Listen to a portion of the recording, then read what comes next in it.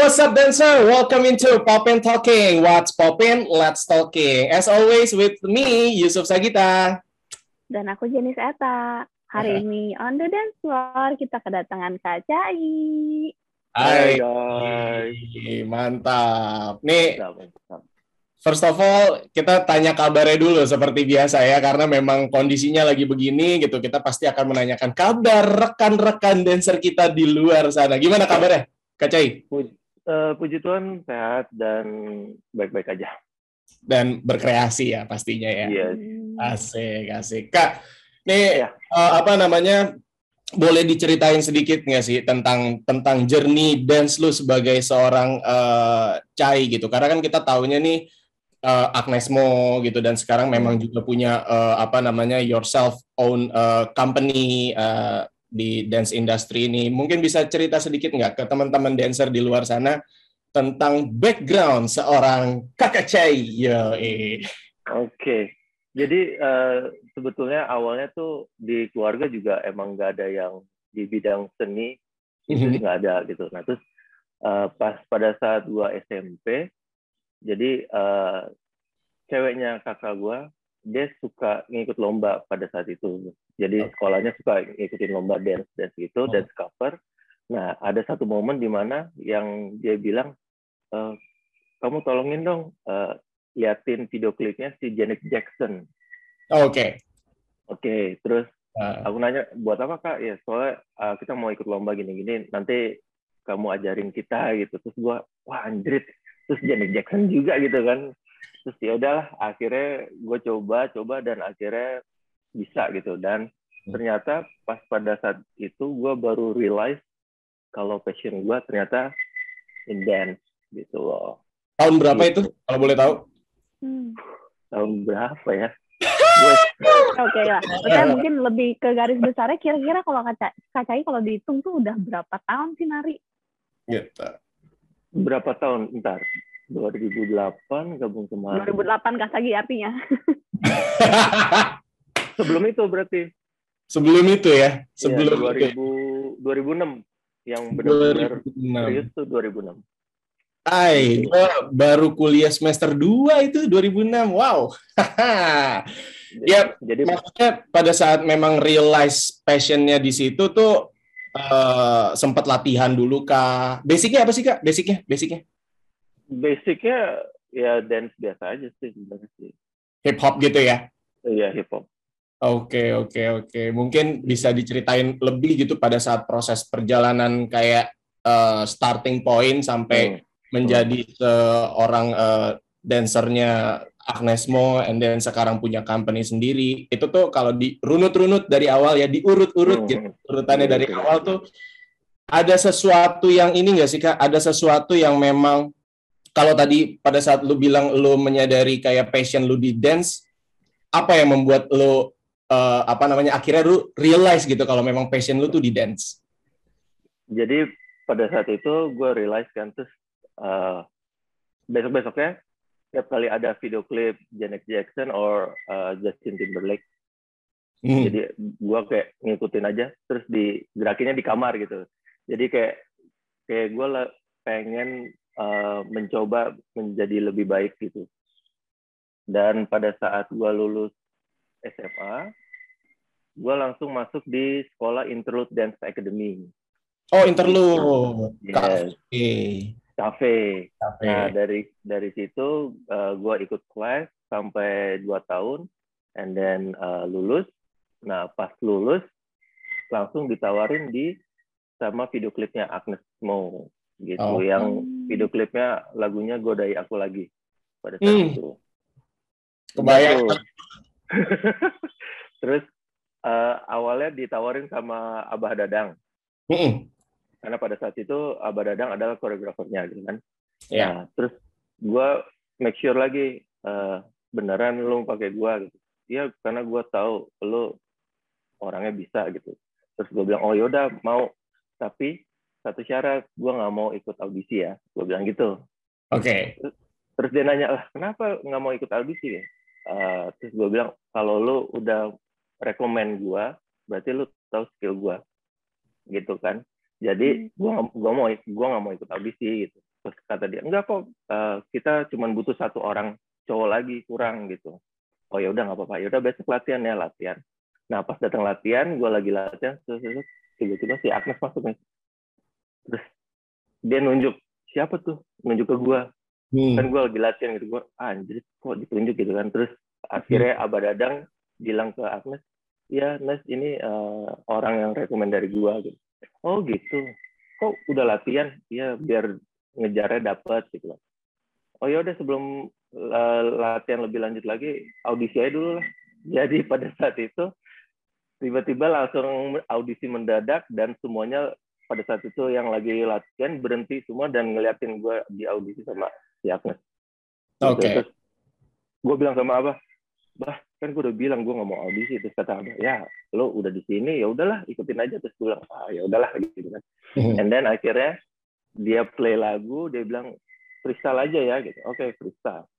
Pas play lagu nggak lama gue lagi freestyle terus tiba-tiba dimatiin. Terus gue kaget kayak, ya anjir baru 2x8 kalau nggak salah ya. kan gue kayak anjir nih kenapa kok baru 2x8 udah lu matiin gitu kan istilahnya. Apakah gue jelek atau apa? Terus tiba-tiba si Agus bilang, oh keren kok, ya udah sana lanjut lagi latihan. Iya. Nah, gitu. Nah terus sebenarnya nama Cai itu adalah nama panggung gua sih. Jadi pas di interlude itu ada nama Raisa, Gica, Misha, sama gua Ica. Gitu. Gua kalau di rumah dipanggil Ica.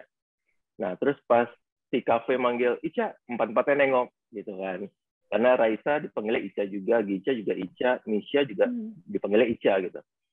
Terus kata si kafe, yaudah yang cowok dibalik aja namanya jadi Cai. So since then until now I'm using that name. Oh, Cai. Dari situ asalnya. Dari situ. Oh, saudara ya. Memang. Tapi apa namanya, nama panggung tuh kan penting ya. Maksudnya kita itu dikenal sebagai siapa tuh penting banget. Apalagi tuh kayak prosesnya itu pasti kayak ada sesuatunya lah, ada kliknya gitu. Karena kan kayak Kacai dibalik ada Icanya ini dibalik jadi Cai gitu kan. Kayak Sagi pribadi juga kan, Sagi juga dikenalnya sebagai Sagi tapi kan nama aslinya bukan Sagi gitu loh. Walaupun ada Saginya gitu kan. Itu tuh penting banget. Nah, seberapa penting menurut lo kayak nickname pada saat kita di nari nih terutama lah gitu. Karena kan orang pengen banget kayak Jenis or Sagi or Cai gitu, lebih dikenal kayak gitu. Aku ada cerita kalau soal itu, kenapa aku nggak mau dipanggil Jenis, panggilnya Eta aja. Oh iya, kenapa tuh? Boleh tuh. Karena banyak yang suka manggilnya salah. Enggak Jenis itu. Janis juga ada, Jenis juga pernah. Jadi kenapa aku milih Eta? Karena lebih gampang, nggak mungkin salah baca Eta. Iya benar. Benar. Nah, since then memang dipanggilnya jadi Cai gitu. Nah, ngomong-ngomong soal panggung nih, biasanya kan kita nih kalau dancer nih suka kayak ada proses GR gitu ya, proses yang lain-lain gitu kan. Sekarang Kak Cai juga megang company sendiri gitu. Nah, pada saat proses GR tuh menurut Kak Cai itu seberapa penting sih pengaruh fashion art pada saat kita ini present diri kita tuh sebagai dancer, seberapa penting? So, menurut gue sih ya penting banget, because karena pada saat kita on stage, pada saat kita GR, kayak all eyes on us gitu loh. Semua orang lihat ke kita pada saat proses GR gitu. Dan menurut gue nggak harus yang terlalu berlebihan untuk menunjukkan kayak wah gue dancer nih gitu. Orang juga lihatnya pasti kayak si anjrit kok baju kayak gitu, kayak lebay banget sih gitu loh. So menurut gue ya wear something yang benar-benar comfort diri sama diri lu sendiri and be yourself, ya udah that's it gitu. Kenapa gue nanyain kayak gini nih, karena menurut pengalaman gue dari ngelihat proses GR sampai dengan proses perform gitu kan. Kalau perform kan kita pasti punya kostum tersendiri kan, either kayak memang bawa sendiri mix and match atau memang sudah disediakan sama company-nya gitu. Kalau gue lihat nih, yang gue lihat secara pribadi nih, Kacai nih, wah udah paling lah nih, udah tangan begini nih, udah paling lah. Karena pertama kali gue ketemu Kacai itu ada di satu buah TVC. Dulu kita masih kelatihan tuh, ada namanya Krida Loka.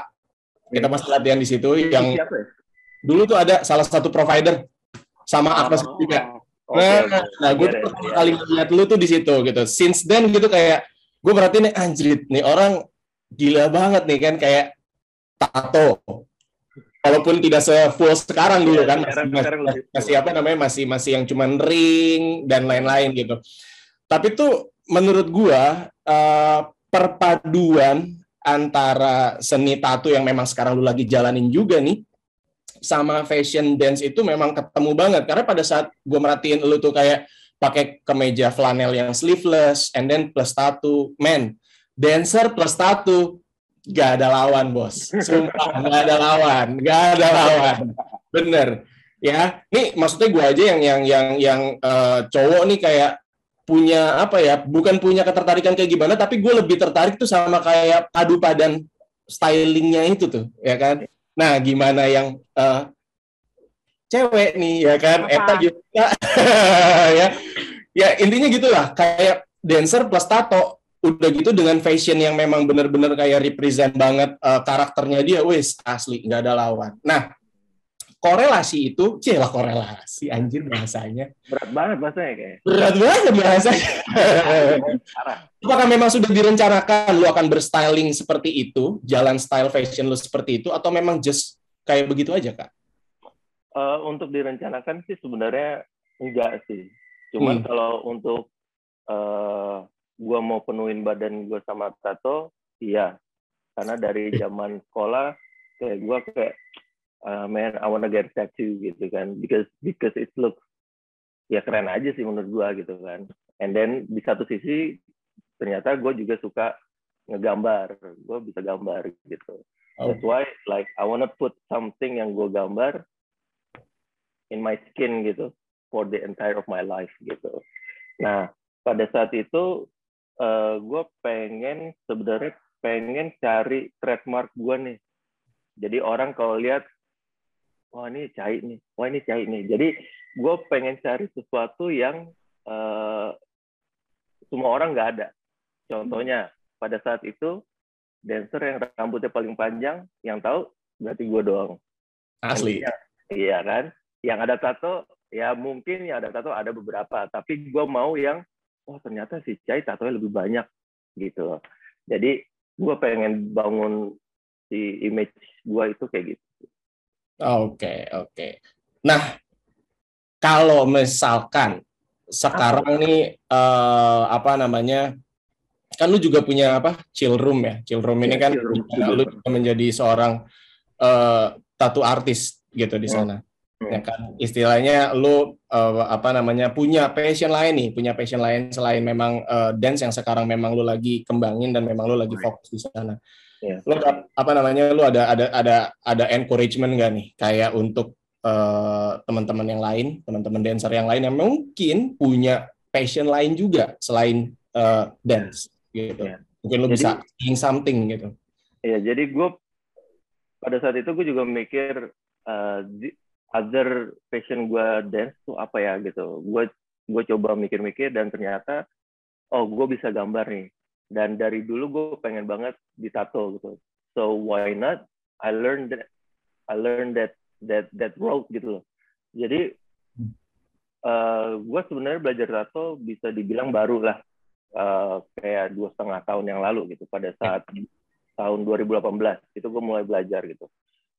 Nah jadi kayak kalian tuh harus apa ya, kayak know yourself, know your passion juga gitu. Dan pada saat kalian tahu passion kalian, itu dilakukan fokus dan 100% gitu, jangan setengah-setengah gitu loh. So pada saat itu ya udah akhirnya gue belajar tato sampai akhirnya gue bisa tato. And then ya puji Tuhannya gue buka tempat studi sendiri juga, biarpun ada bareng sama teman, but at least gue ada something yang gue build, gue bangun sendiri gitu. Nah, Ngomong-ngomong soal build nih, Hmm. ngomong-ngomong soal membangun, kita kan pastinya tahu either kita akan membangun passion kita kah gitu. Di mana passion kita pasti akan kita build sebaik mungkin gitu kan, fondasinya dan lain-lain untuk menuju yang namanya ya semua orang pasti pengen yang namanya sukses gitu kan. Nah, ngomong-ngomong soal nge-build nih, pada saat memang lu membuat satu dance company yang memang lu punya sendiri dan memang lu ngebangun di situ tuh gimana tuh Kak prosesnya gitu loh, prosesnya pada saat memang lu membangun dari awal, karena mohon maaf nih, ini gue tahu banget sejarahnya, tapi gue pengen banget apa namanya langsung. Aku nggak tahu. Jadi aku harus dengar sih. Oh, Eta nggak gitu. tahu, aku nggak tahu. Asli ya, dari zaman dulu kita ya, walaupun gue pribadi gue nggak pernah ikutan nongkrong ya, jadi gue kan waktu itu selalu beralasan ya guys, jadi gue kayak ikutan nongkrong, tapi gue tahu ceritanya seperti apa. Nah, pengen langsung nanya sih gitu, gimana sih proses awalnya tuh terbentuknya PAS ini as your own dance company itu seperti apa Kak? Jadi ya pada awal-awal tuh gua sangat diragukan sekali di kalangan dancer. Mungkin mereka yang meragukan adalah, wah lo cuman ada di artis lo doang nih, lo nggak bisa keluar dunia lain gitu, lo nggak bisa bikin something gitu kan, lo cuma terima koreo, lo ikutin, perform, that's it, koreo ikutin, perform gitu. Dan gue banyak banget yang ngomongin ke gue gitu. Terus ya gue berusaha untuk untuk tidak cepat marah ataupun tidak cepat naik darah, tapi dengan cara gue masuk kiri, keluar kanan, dan gue membuktikan dengan tindakan gue, dengan hasil gue, gitu loh. Nah, pada saat itu ya gue sangat diragukan sekali, dan akhirnya ya sampai saat ini, mereka yang ngomongin gue itu sempat bilang kayak, kok kita nggak diajakin sih Kak, gitu. Terus, nah gue dalam hati gue cuman bilang, pada saat gue susah, kalian pada di mana gitu. Yang tadinya mendukung, terus tiba-tiba ada 1-2 hal, mereka langsung flip over gitu, kayak nggak mendukung gue gitu. Cuman gue tetap berusaha dan membuktikan kalau gue bisa dan dilihat sama orang gitu. Dan ya udah, akhirnya sampai saat ini kayak mereka ya gitu, Kak, kita kok nggak diajak Kak. Gue cuman balas, ya nanti ya gitu. Cuman dalam hati ya gue bukan dendam ya, cuman gue kayak, iya men, pada saat itu lu kemana sih gitu. Gitu. Kak, aku kosong Kak, aku kosong.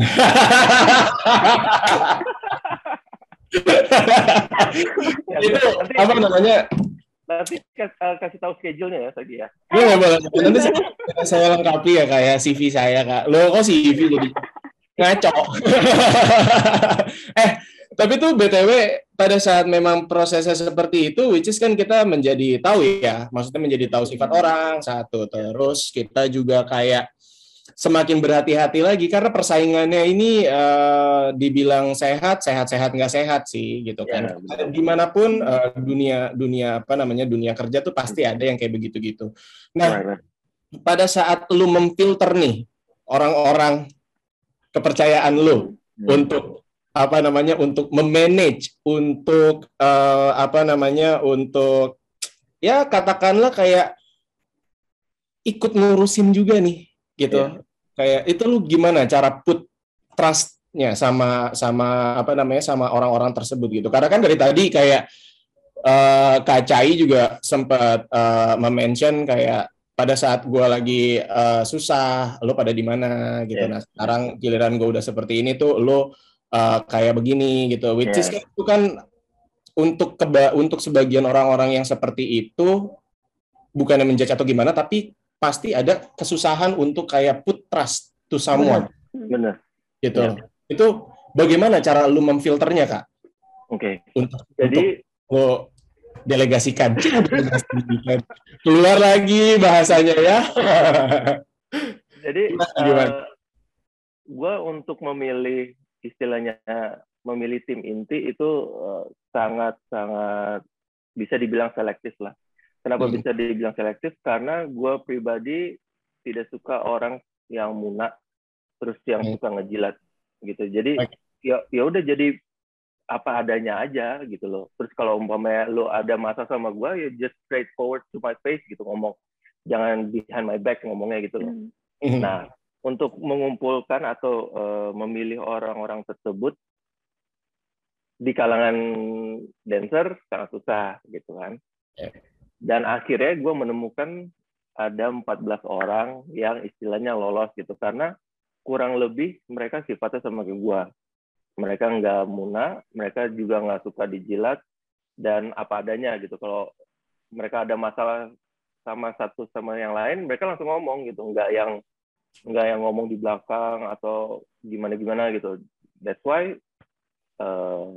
pada banyak yang nanya, Kak, nggak mau tambah personil lagi istilahnya gitu. Terus gue bilang, kayaknya agak susah deh, karena I have to know that person dulu, kayak personality-nya kayak gimana, segala macam. Nggak yang, menurut gue sih, skill bisa diasah ya, gitu. Menurut gue skill bisa diasah. Biarpun skill lo bagus, tapi attitude lo jelek, gue sih nggak akan make sih gitu kan. Cuman kalau umpama attitude lu bagus, cuman skill lu kurang, skill masih bisa diasah. Gitu. Cuman kalau attitude udah bawaan dari lo. Gitu kan. So, ya akhirnya ketemu 14 orang ini, dan ya I call them my family, because pada saat itu mereka yang stand back behind me, yang selalu put support on me, segala macam, and like they never leave me. Gitu. So, yeah. We go with that kind of person, right? Yeah. Pastinya tuh memang apa sih salah satunya yang dicari itu kenyamanan ya, maksudnya kenyamanan dalam komunikasi, kenyamanan dalam berpendapat, and then kenyamanan pada saat kita lagi menghandle sesuatu yang mungkin memang harus kita percayakan kepada tim kita juga, gitu kan. Kak, punya pesan ya kali pesan gitu satu gitu kan. Punya ini nggak sih punya self thought yang apa namanya yang memang lu terapin juga di pas ini nyebutnya pas PA atau PAS ya PAS singkatan dari Performing Art Squad. Gue tahu tuh sebenarnya singkatannya apa tuh di awal. Ya, kan present klien arti yang lain kan ya. Yang lain kan ya. Boleh detail nggak sih? Aku kepo nih, penasaran. Apa tuh? Oke, still yang tadi yang Kak lagi bilang. Apa tuh yang di awal, sebutan di awal? Jadi dulu tuh kita ada kayak perkumpulan yang cuma nongkrong doang, cuma buat minum gitu. Jadi emang lagi ikut ya berarti ya? Iya. Oke. Saya selalu alasan gitu kan. Saya selalu alasan. Jadi kita tiap malam ngumpul di mana, and then you chill, take a drink gitu kan. Sampai akhirnya kayak, yuk kita bikin yuk gitu, daripada cuma ngumpul doang gitu. Ya udah, apa ya namanya gitu. And then I comes up with the pasukan anti sober. Itu pasukan anti sober, karena like every night kita minum terus gitu, like anti sober gitu. Jadi pada saat dapat klien ya kan nggak mungkin kan apa nih PAS singkatannya, nggak mungkin pasukan anti sober kan gitu. Nah di situ aku ganti image, ganti nama juga, ganti logo, itu aku ganti sendiri. So that's the official things from PAS ya. Yes, gitu. Wow. Kayak kita penasaran sih, Tak. Kan kita dari tadi nih udah apa namanya udah cerita seputar dulu perjalanan seperti apa, and then bagaimana kayak pandangan Kacai mengenai sosok seorang dancer gitu ya, dari fashionnya, dari attitude-nya tadi udah diceritain, and then sampai punya si PAS ini kayak gimana ya? Kayak kita tuh pastinya akan sangat amat berusaha lah ya untuk tetap ada di dunia dance yang memang kita passion di situ kan. Let's say nih mengenai passion, mungkin dari Eta ada yang mau Eta highlights nih dari seorang kakak Cai. Mungkin lebih ke ini kali aja ya.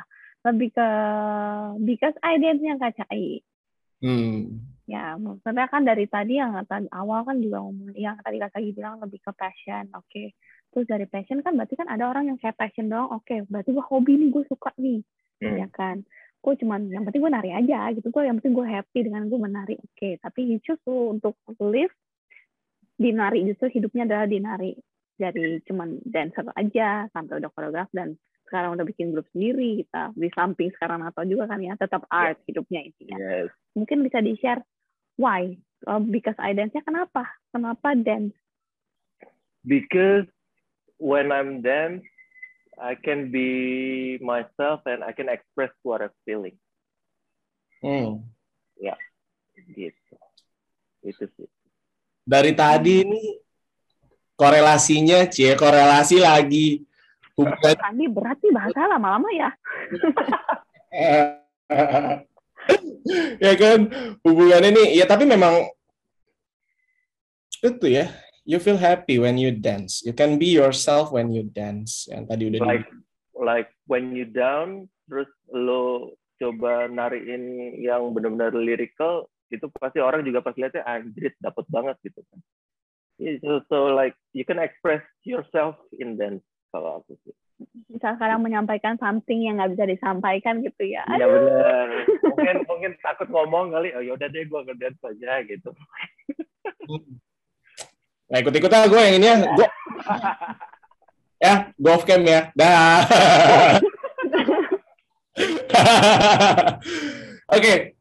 Ya, nah nanti dari tadi kita udah ngobrolin banyak banget, and then udah sampai juga di hashtag because I dance yang kayak memang lo tuh dance is everything to you gitu ya, karena pada saat dance itu yang tadi lo jelasin, lo bisa menyampaikan sesuatu yang nggak bisa lo sampaikan ke orang-orang karena mungkin takut atau ngerasa pede misalnya, ya kan, ya kayak gitu sih, karena aku lagi nari pun pasti ngerasain hal yang sama, kan teman-teman yang ngedance pun pasti akan merasakan hal itu juga. Asli. Ya kan, apalagi kayak saat kayak begini dah, yang paling easy, simple banget kayak isinya contohnya kali ya. Saat kita lagi gabut aja, kayaknya di rumah pengen, aku kangen banget nari ya gitu, kan ikut kelas ya gitu. Ya kan Kak lagi? Udah kangen job. Enggak ya. Anyway nih, ini pertanyaan lepasan aja ya. Satu pertanyaan terakhir yang wajib dijawab oleh kita bertiga. Yang wajib dijawab oleh kita bertiga. Ini just lepasan aja sebelum kita mengakhiri ya. Wajib nih. Okay. Things that inspire you to dance. 3 hal yang menginspirasi kalian untuk menari. Boleh dimulai dari Kak Cai dulu. Nanya. Oh enggak ya. Tamunya dulu deh. Bintang tamunya dulu. 3 things that inspire you to dance. 3 hal. 3 hal. Inspire me to dance. Kayak tadi, I can be myself pada saat itu. Yep. Terus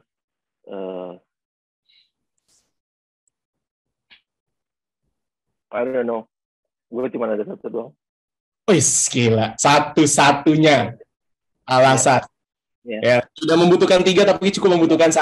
Oke lah, kalau begitu tidak perlu dijawab oleh Sagi dan Eta. That's it guys, itu dia. Itu adalah sebenarnya bukan ya mungkin fresh konsep dari kita berdua kali ya. Kita akan put something mysterious question about dance ya to our guest star ya. Hari ini Kak Cai thank you banget udah udah Gue mau nanya apa lagi. Open Talking Podcast ya. Jangan takut juga nih yang tadi Kak Cai juga udah sampein, dan pastinya ke teman-teman semua untuk pencet tombol subscribe-nya pastinya, turn on notification, dan support terus channel ini by dropping your comments below and share this video if you like it, and also to help us to develop this content ya. Dan pastinya apalagi tak masih banyak nih. Lupa juga dong. Iya dong, masih banyak. Dengerin juga, kita ada buka di YouTube kan tuh, Spotify juga ada. Habis itu follow di semua sosial medianya, ada di Instagram, ada TikToknya juga, ada Thrillernya juga, dan banyak lagi pokoknya ya. Dengerin terus, pantengin terus, karena setiap episode pasti bintang tamunya juga akan share something yang very nice to share, udah pastinya ya. Ada sesuatunya pastinya. Ya gak? Yes. So, thank you so much Kak Cai ya. Thank you all, thank you. Bareng kita, dan semoga memang keadaannya nanti akan lebih kondusif dan kita bisa langsung di studio podcast kita untuk langsung ngobrol-ngobrol bareng ya. Yep. Sagi pamit. Kata pamit. Bye-bye. See you guys.